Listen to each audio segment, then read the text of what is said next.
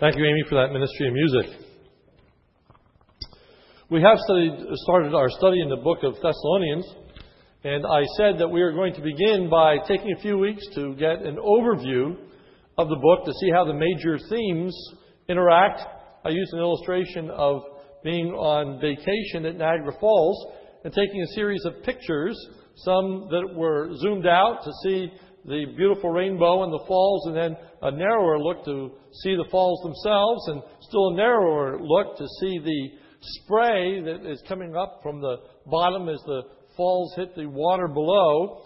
And then you can get close enough to the falls if you walk behind them, or if you take the boat to get closer, you can actually feel the mist, and you can get wet if you want to.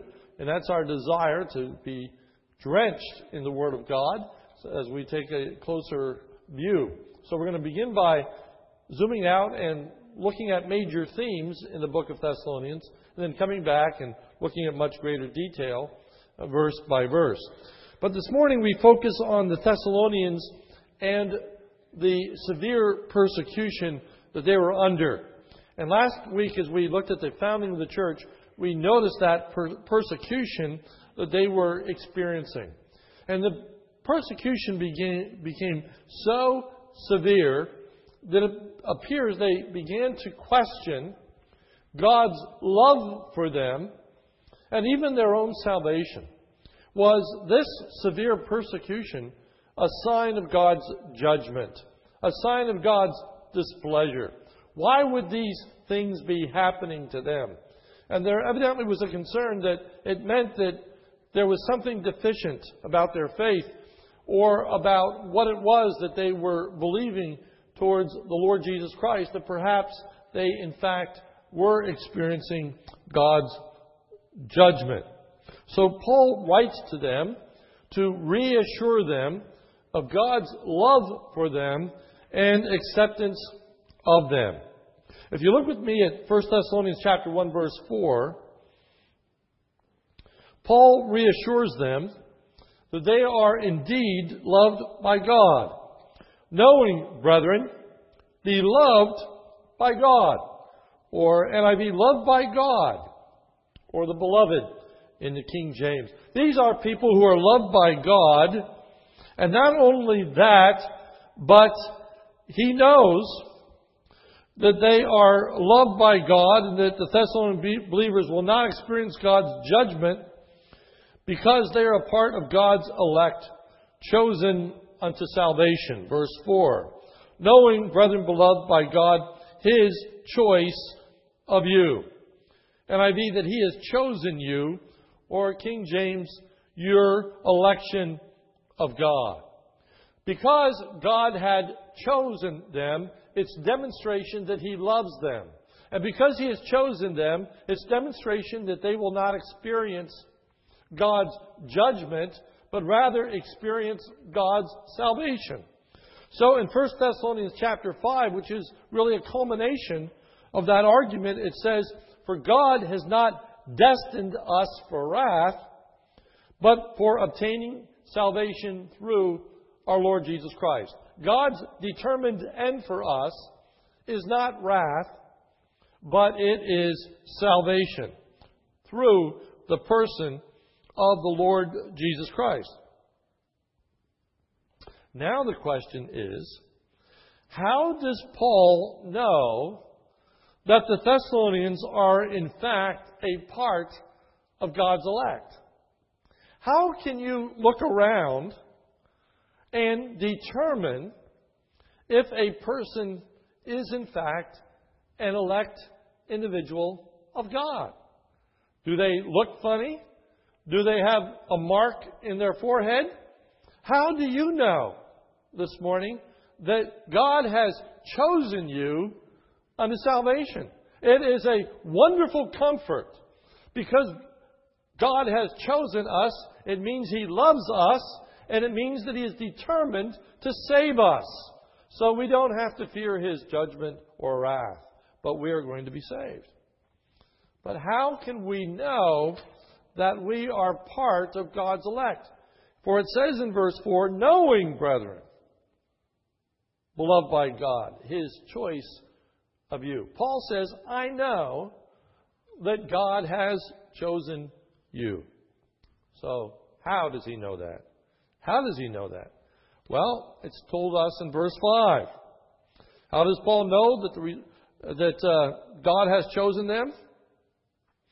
Because their response to the Word of God was produced by the Holy Spirit. 1 Thessalonians 1:5. For, also could be translated because, this is how he knows, for or because our gospel did not come to you in word only, but also in power and in the Holy Spirit. Paul says, I know that when the gospel was preached to you, it wasn't just words that was communicated, but along with the communication of truth was a work of the Holy Spirit.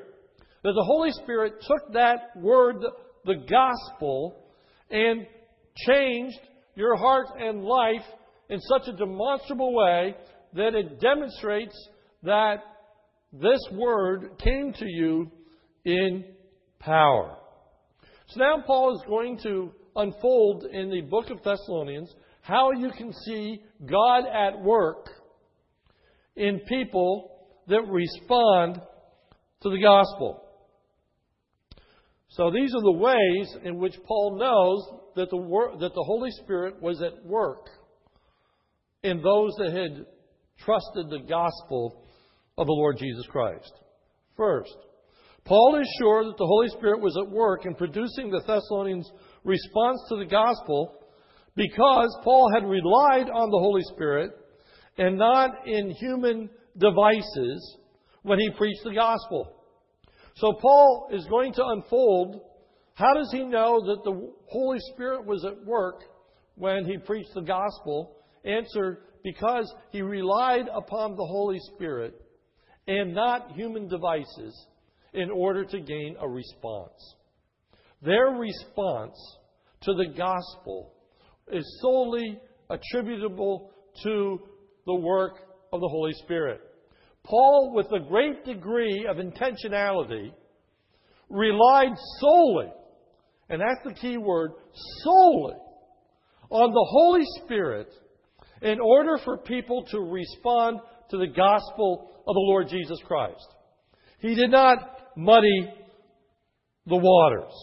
Notice in 1 Thessalonians 1:5, it says, For our gospel did not come to you in word only, but also in power in the Holy Spirit. What does that mean? Well, we know what it means because of the way in which Paul uses that same phrase elsewhere. Namely, in 1 Corinthians, Paul says this, And my message and my preaching were not in persuasive words of wisdom, but in demonstration of the Spirit and of power, that your faith would not rest on the wisdom of men, but the power of God. Paul says, I preach to you, not relying on man's wisdom, that your faith would not rest on the wisdom of men, but on the power of God. That the response would not be a result of a work of man, which is eventually going to come to nothing, but rather that it be a fruit of the work of the Holy Spirit. Now notice how Paul unfolds this thought. Paul purposefully preached in such a way that when his hearers heard the gospel, they would respond out of a work of the Holy Spirit and not out of the persuasive powers or trickery of Paul.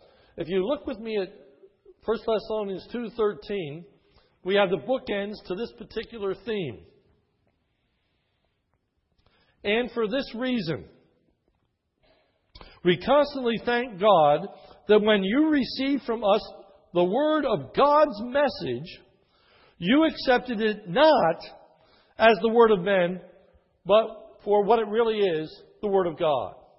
They accepted the gospel not as Paul's word, but as God's word. They had believed that the message that Paul was delivering was, in fact, God's message. Why? How does he know that they believed it was God's message and not man's message? Answer: because of the way that he presented it. We find out in our text that they were fully convicted or convinced as a result of the work of the Holy Spirit. Verse 5 of chapter 1. For our gospel did not come to you in word only, but also in power and in the Holy Spirit and with full conviction. Full conviction. They were confident, completely confident, that what they were hearing was the Word of God. Paul intentionally relied upon the preaching of the Word of God and the work of the Holy Spirit to produce faith in individuals, and did not use human tricks or manipulation. And notice with me, if you would, chapter 2, as Paul gives a number of examples of how, with intentionality, he did not try to manipulate people into making a response to the gospel. First, Paul preached the truth, not error, in order to gain a favorable response. 1 Thessalonians 2:3. For our exhortation does not come from error or impurity or by way of deceit. Paul had not lied to them. Paul had not misled them. Paul had not either added to the gospel or taken from the gospel something that would have been not well received. He spoke the truth. He gave to them the gospel. And he did not practice trickery. Notice at the end of verse 3. It does not come from error or impurity or by way of deceit. He did not trick them into making a response so that they were confused. And he was able to get them to make a profession of faith. Sometimes people want others to raise their hand or to walk forward. There's not anything wrong with walking forward or raising your hand as long as people know what they're doing. As long as they understand what it is that's being asked of them. As long as they are not manipulated into making a response. And Paul says, I didn't trick anybody into making a response. Next, Paul did not use empty praise to get a favorable response. Verse 5, for we never came with flattering speech. He didn't butter them up.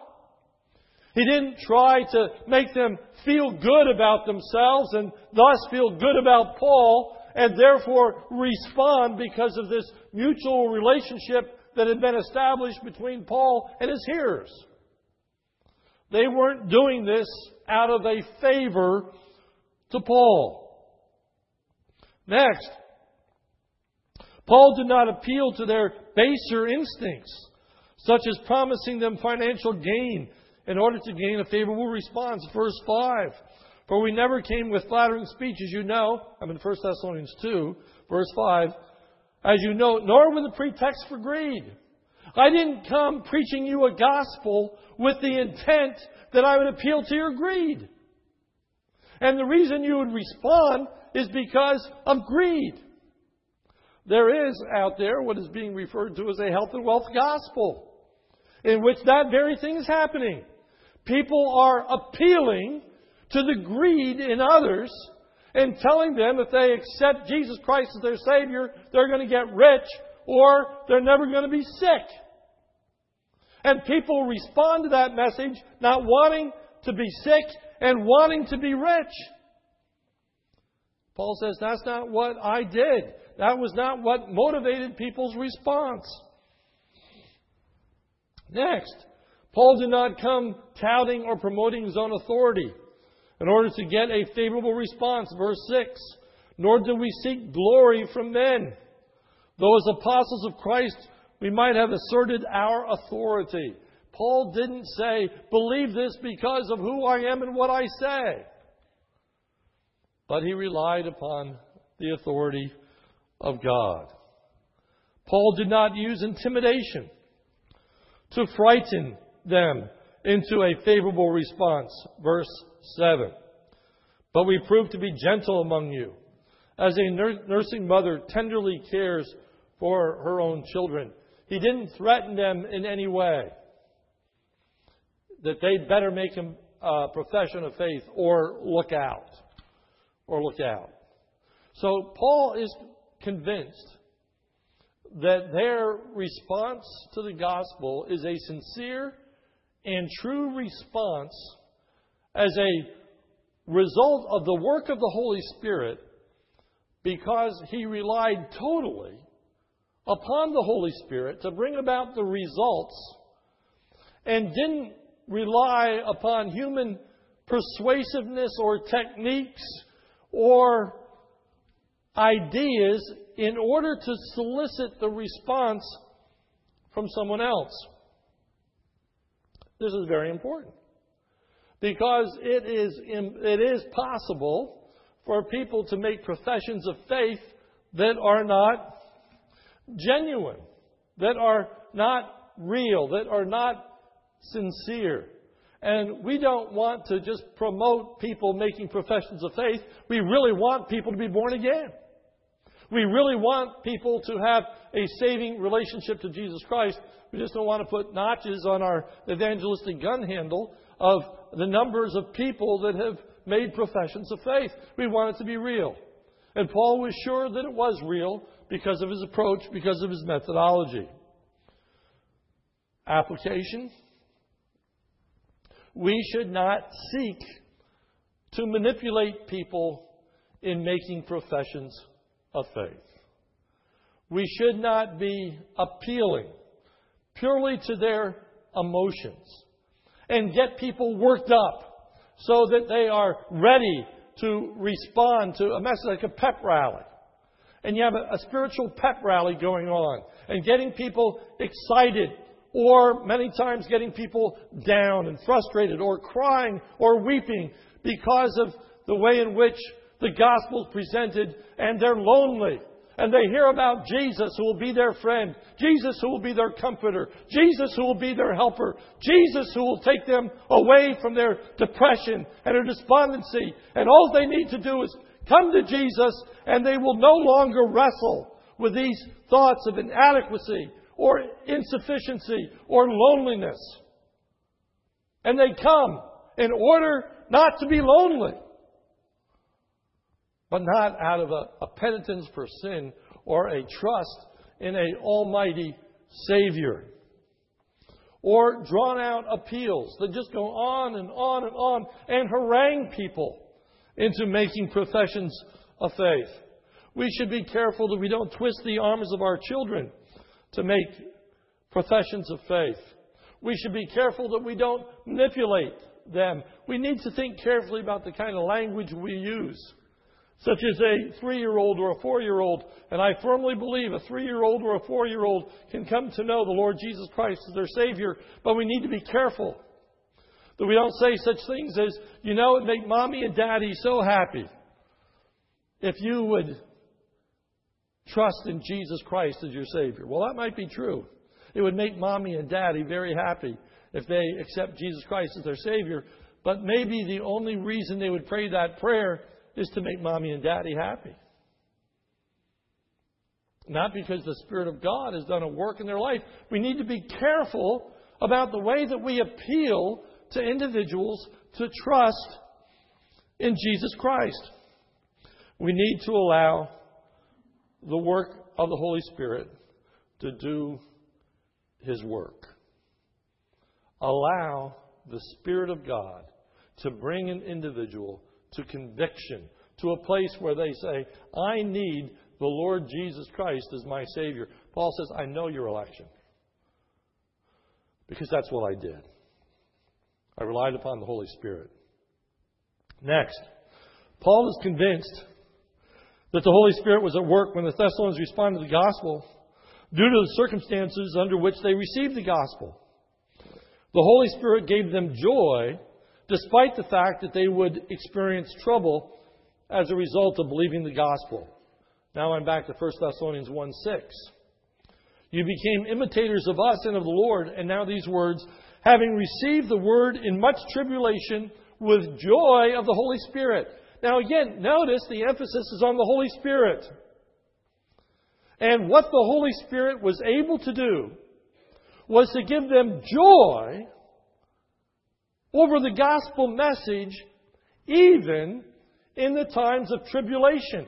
Some translate it as affliction, hardship. It probably has primarily in view the persecution that they were experiencing. And even in the midst of persecution, even though they knew that if they would trust the gospel, it was going to bring some difficulties and hardships to their life, they made professions of faith anyway, which was a demonstration of the joy of the Holy Spirit.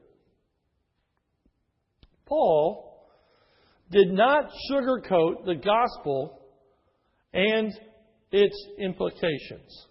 Turn with me to 1 Thessalonians chapter 3, verse 2. 1 Thessalonians 3:2. And we sent Timothy, our brother, and God's fellow worker in the gospel of Christ, to strengthen and encourage you as to your faith, so that no man may be disturbed by these afflictions. For you yourselves know that we have been destined for this. How do they know that? Verse 4. For indeed, when we were with you, we kept telling you in advance that we're going to suffer affliction, and so it came to pass, as you know. Paul said, when I was with you, I kept telling you, I repeatedly said to you that if you are going to believe the gospel, hard times are going to come into your life. If you're going to respond to this message, you need to be aware that it's going to bring difficulty. It's going to bring hardship. You need to know that it's going to bring persecution. It's not exactly the best sales tactic. You don't usually tell people all the problems. You know, here's this used car for sale, and oh, by the way, the brakes don't work. The engine doesn't run too well. It's got 4 flat tires, and it's got a list of these problems, but, you know, I really think you ought to buy it anyway. That's not usually how it's done. And Paul tells them up front that if you respond to the gospel message, it just very well mean, and probably will mean, and in your instance, knowing what's taking place, it's going to mean difficulties and hardships. And they responded anyway. They responded anyway. In the parable of the sower and the seeds, there is a parable of the Word of God that's sown on different kinds of soil. And listen to the description of the Word of God that is sown on rocky ground. Mark 4:16. And in a similar way, these are the ones on whom the seed was sown on rocky places, who when they heard the word immediately receive it with joy, and they have no firm root in themselves, but are only temporary. Then, when affliction or persecution arises because of the word, immediately they fall away. Now, when the persecution came to the Thessalonian church, they didn't fall away. Why not? Because when they heard the message, they received it with joy, knowing that the affliction and persecution and hardships were coming. They went into this with their eyes wide open. And as a result, Paul says, it's a demonstration of the work of the Holy Spirit in your lives. We need to be honest about the gospel of the Lord Jesus Christ. If you accept the Lord Jesus Christ as your Savior, it does not mean that you will never be sick. You will never be unhappy. You will never be lonely. I know a lot of unhappy, lonely, and sick Christians. And every Sunday we're praying for somebody who's in the hospital. Somebody is going through hardship. Somebody is going through difficulty. That's not the gospel. And if you think it is, when that trouble comes, you're going to fall away. You're going to be disillusioned. You are going to be discouraged.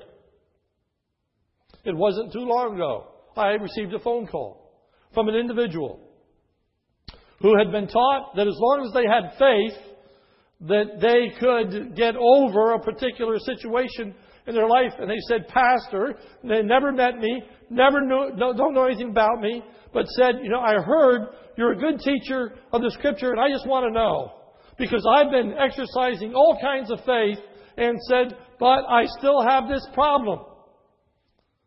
And I said, you may die with that problem. And it isn't just about your faith. It's about the grace of the Lord Jesus Christ in our lives. They knew and understood that message. And Paul says, I know that you are elect. I know that the Holy Spirit has done a work in your life, because this is not the way that a person apart from the Holy Spirit responds. A person apart from the Holy Spirit wants no part of persecution. Wants no part of some kind of problem. The truth of the matter is that if you don't know the Lord Jesus Christ as your Savior, if you accept Christ as your Savior, in some ways your life may get worse.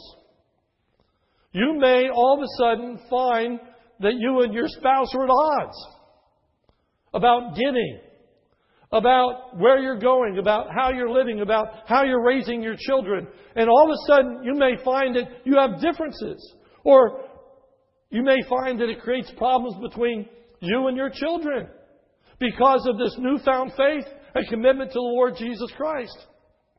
It doesn't always mean that everything gets rosier or cheerier.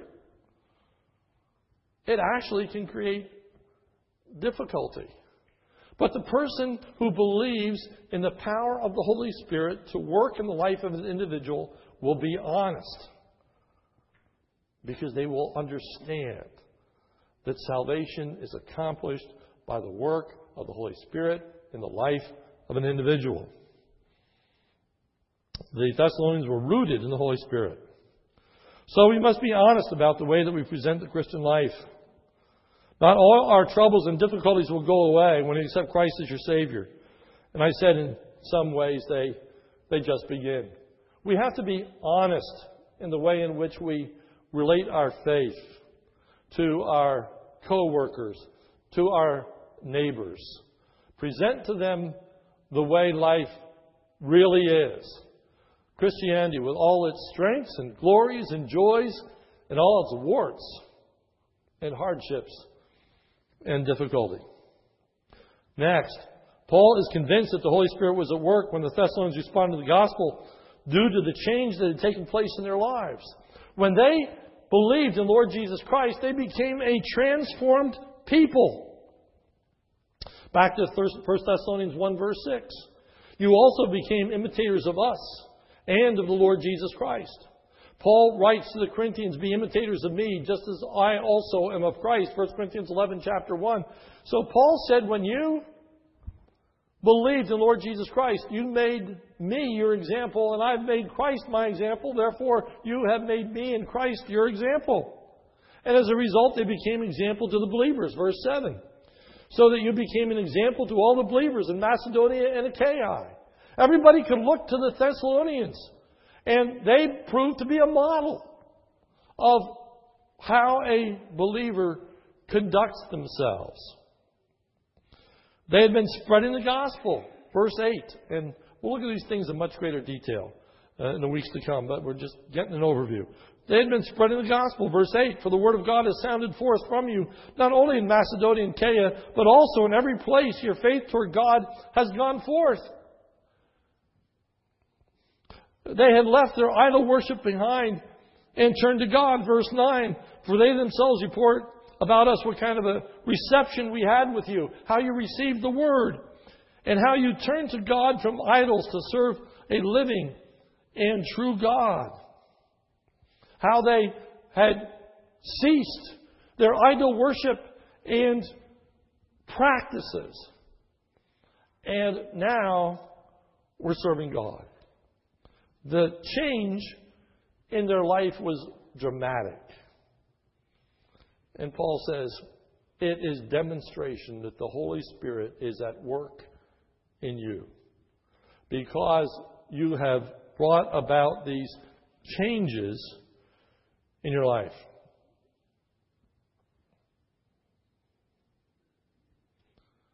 In 1 Thessalonians 4, verse 9 and 10, now as the love of the brethren, we have no need for anyone to write to you, for yourselves are taught by God to love one another.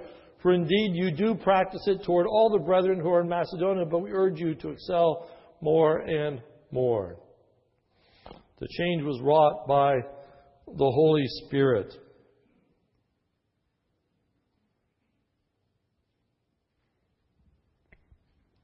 First Thessalonians 1:6. That does not mean that we become sinless or perfect when we accept Christ as our Savior. It doesn't mean that we are without our faults. It doesn't mean that we aren't without our struggles. It doesn't mean that people can't find within our lives inconsistencies. But it does mean that if I know the Lord Jesus Christ as my Savior, the Spirit of God is at work in me, bringing about conviction, bringing about understanding, and I am slowly, by the grace of God, and out of a desire to please Him, seeing changes wrought in our lives, so that we aren't what we once were. And the Thessalonians aren't what they once were.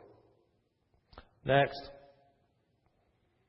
Paul is convinced that the Holy Spirit is at work in the Thessalonians when they respond to the gospel, because they continue to want to be instructed. 1 Thessalonians 4, verse 1. Finally then, brethren, here's the conclusion of the matter. Finally, brethren, here's the main point of this whole diatribe. Finally, brethren, we request and exhort you in the Lord Jesus that as you received from us instruction as how you ought to walk and please God, just as you actually do walk, that you may excel still more and more. The person who has the Spirit directing him his or her life welcomes the truth of God's work. Notice 1 Thessalonians 4, 7 and 8. For God has not called us for the purpose of impurity, but in sanctification. Consequently, he who rejects this is not rejecting man, but the God who gives His Holy Spirit to you. Remember, Paul said back in 1 Thessalonians chapter 2 that your faith did not rest in men, but in the power of God. So he comes to 1 Thessalonians chapter 4 and verse 8 and says, those people who reject what the Word of God says about Christian living demonstrate that they have rejected the Word of God and are taking this as the word of men. They are refusing to listen because they don't really ascribe the power to that word. Paul says, I know that when I teach you about Christian living, you're going to accept it because the people who accept the Word of God accept the instruction. And the people who don't accept the Word of God aren't going to accept the instruction. So he's confident, knowing their confidence in the Word of God, that they are going to follow his instruction that's filled with comfort and encouragement and joy and how to live the Christian life, because they have received the message as the Word of God. There is no greater foundation to our understanding of the gospel than to start with the foundation of the Word of God. The Bible is not merely the product of human thinking, of mankind's joint wisdom, or the good ideas and suggestions of human beings. The Bible is the Word of God. The Bible is what teaches us what the gospel is. And accepting the gospel as the Word of God, it means then we believe it, we follow it, we obey it. And Paul says, that's how I know that you are a part of God's elect. That's how I know the Holy Spirit has done a work in your life, because these are not the products of human ingenuity or trickery. This is a product of the Holy Spirit. These 5 things. Paul had relied upon the Holy Spirit in bringing the Thessalonians to faith and not his own ingenuity. Paul could see the joy that the Holy Spirit had produced in them when they received the gospel despite the persecution that was coming to them on its account. Paul could see the change that was taking place in their hearts and in their lives. Paul could see that the Thessalonians wanted to receive further instruction and to grow in grace and knowledge of the Lord Jesus Christ. When we are able to see those characteristics in others, we can say, I know that they are a part of God's elect. I can see the Holy Spirit at work in the life of this individual. I can see that a God who has a purpose and a reason before the foundation of the earth has revealed themselves to this person. And they have a relationship to God that isn't just based on human thinking and on human relationships, but it's based upon the work of God in their lives. For this kind of fruit is only produced by the Holy Spirit. Everything else will dry up. Everything else will fall away. People won't persevere. People won't keep on in their relationship with God if it is not a result of the work of the Holy Spirit in the life of an individual. A person needs to be born again. A person needs to be a new creation. A person needs to be a changed person. That only happens through the work of the Holy Spirit. But that Holy Spirit can take the Word of God and apply it to the life of an individual. And when the work of God, when the Holy Spirit is at work in the life of an individual, the circumstances don't matter. The eloquence of the speaker doesn't matter. The difficulties in their own personal life don't matter. When the person is convicted by the Holy Spirit, they take this message, they say, I believe that. I trust in Jesus Christ. I want Him to be my Lord and Savior. And they're saved. And we can see it. And that is tremendously comforting. Because that means you will never be forsaken. That means you will never experience the judgment of God. That means He loves you and He cares for you. That means that He will watch over and He will protect you. That means you have a relationship with God that others don't. Only those who truly know Him as Lord and Savior. Let's pray. Our Father, we thank You for Your Word, and we thank You for Your Spirit. For we know that it is only Your Spirit that is able to take that Word and apply it to our hearts in such a way that we are born again. No one can cause another person to be born again. It's only Your Spirit. So, Lord, help us, first of all, in our desire to see other people come to faith. Guard our own hearts that we rely upon the Holy Spirit. And that we don't feel it necessary to change the gospel so that people will receive it. Lord, it's a message of heaven and hell, an unpopular message. But those for whom the Spirit of God is working, people will accept it. People will respond to it. Lord, guard us in our thinking that we are so wise that we depart from your word in order to make it more palatable, in order to make it more acceptable, in order that more people will believe it and receive it. Lord, help us to rely upon the Holy Spirit. Lord, help us not to just try to come up with some new gimmick and some ingenious approach that is going to wow people into the kingdom of God.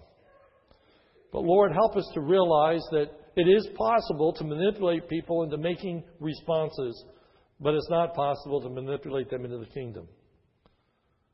Even as Will Rogers has said, the man convinced against his will is of the same opinion still. Lord, apart from the Holy Spirit to work, people may make momentary professions of faith, but will soon fall away when difficulty or hardship comes. Lord, I thank you that we live in a world where we don't experience tremendous persecution. There certainly are places around this world where when people make professions of faith, they actually have to fear for their lives. I thank you for my brothers and sisters in faraway lands who today are trusting in Jesus Christ, though it may count and cost them their lives. Thank you for the work of your Spirit, and thank you for the boldness of those missionaries to take that gospel message to that person.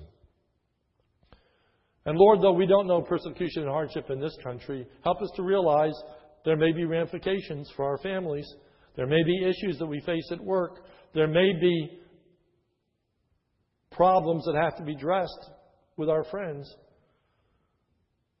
But help us to see that a person in whom the Spirit of God is working will not allow those things to keep them from placing faith and trust in the Lord Jesus Christ. So, Lord, help us to rely upon you. Help us to realize that the most effectual way that we can present the gospel is by praying for people and praying for the Spirit of God to work. Lord, work among us and assure us in our own hearts before you and bring conviction to us by your Spirit, not by the influence and power and persuasiveness of a human being. So, Lord, help us to trust you. For it's in Jesus' name we pray. Amen.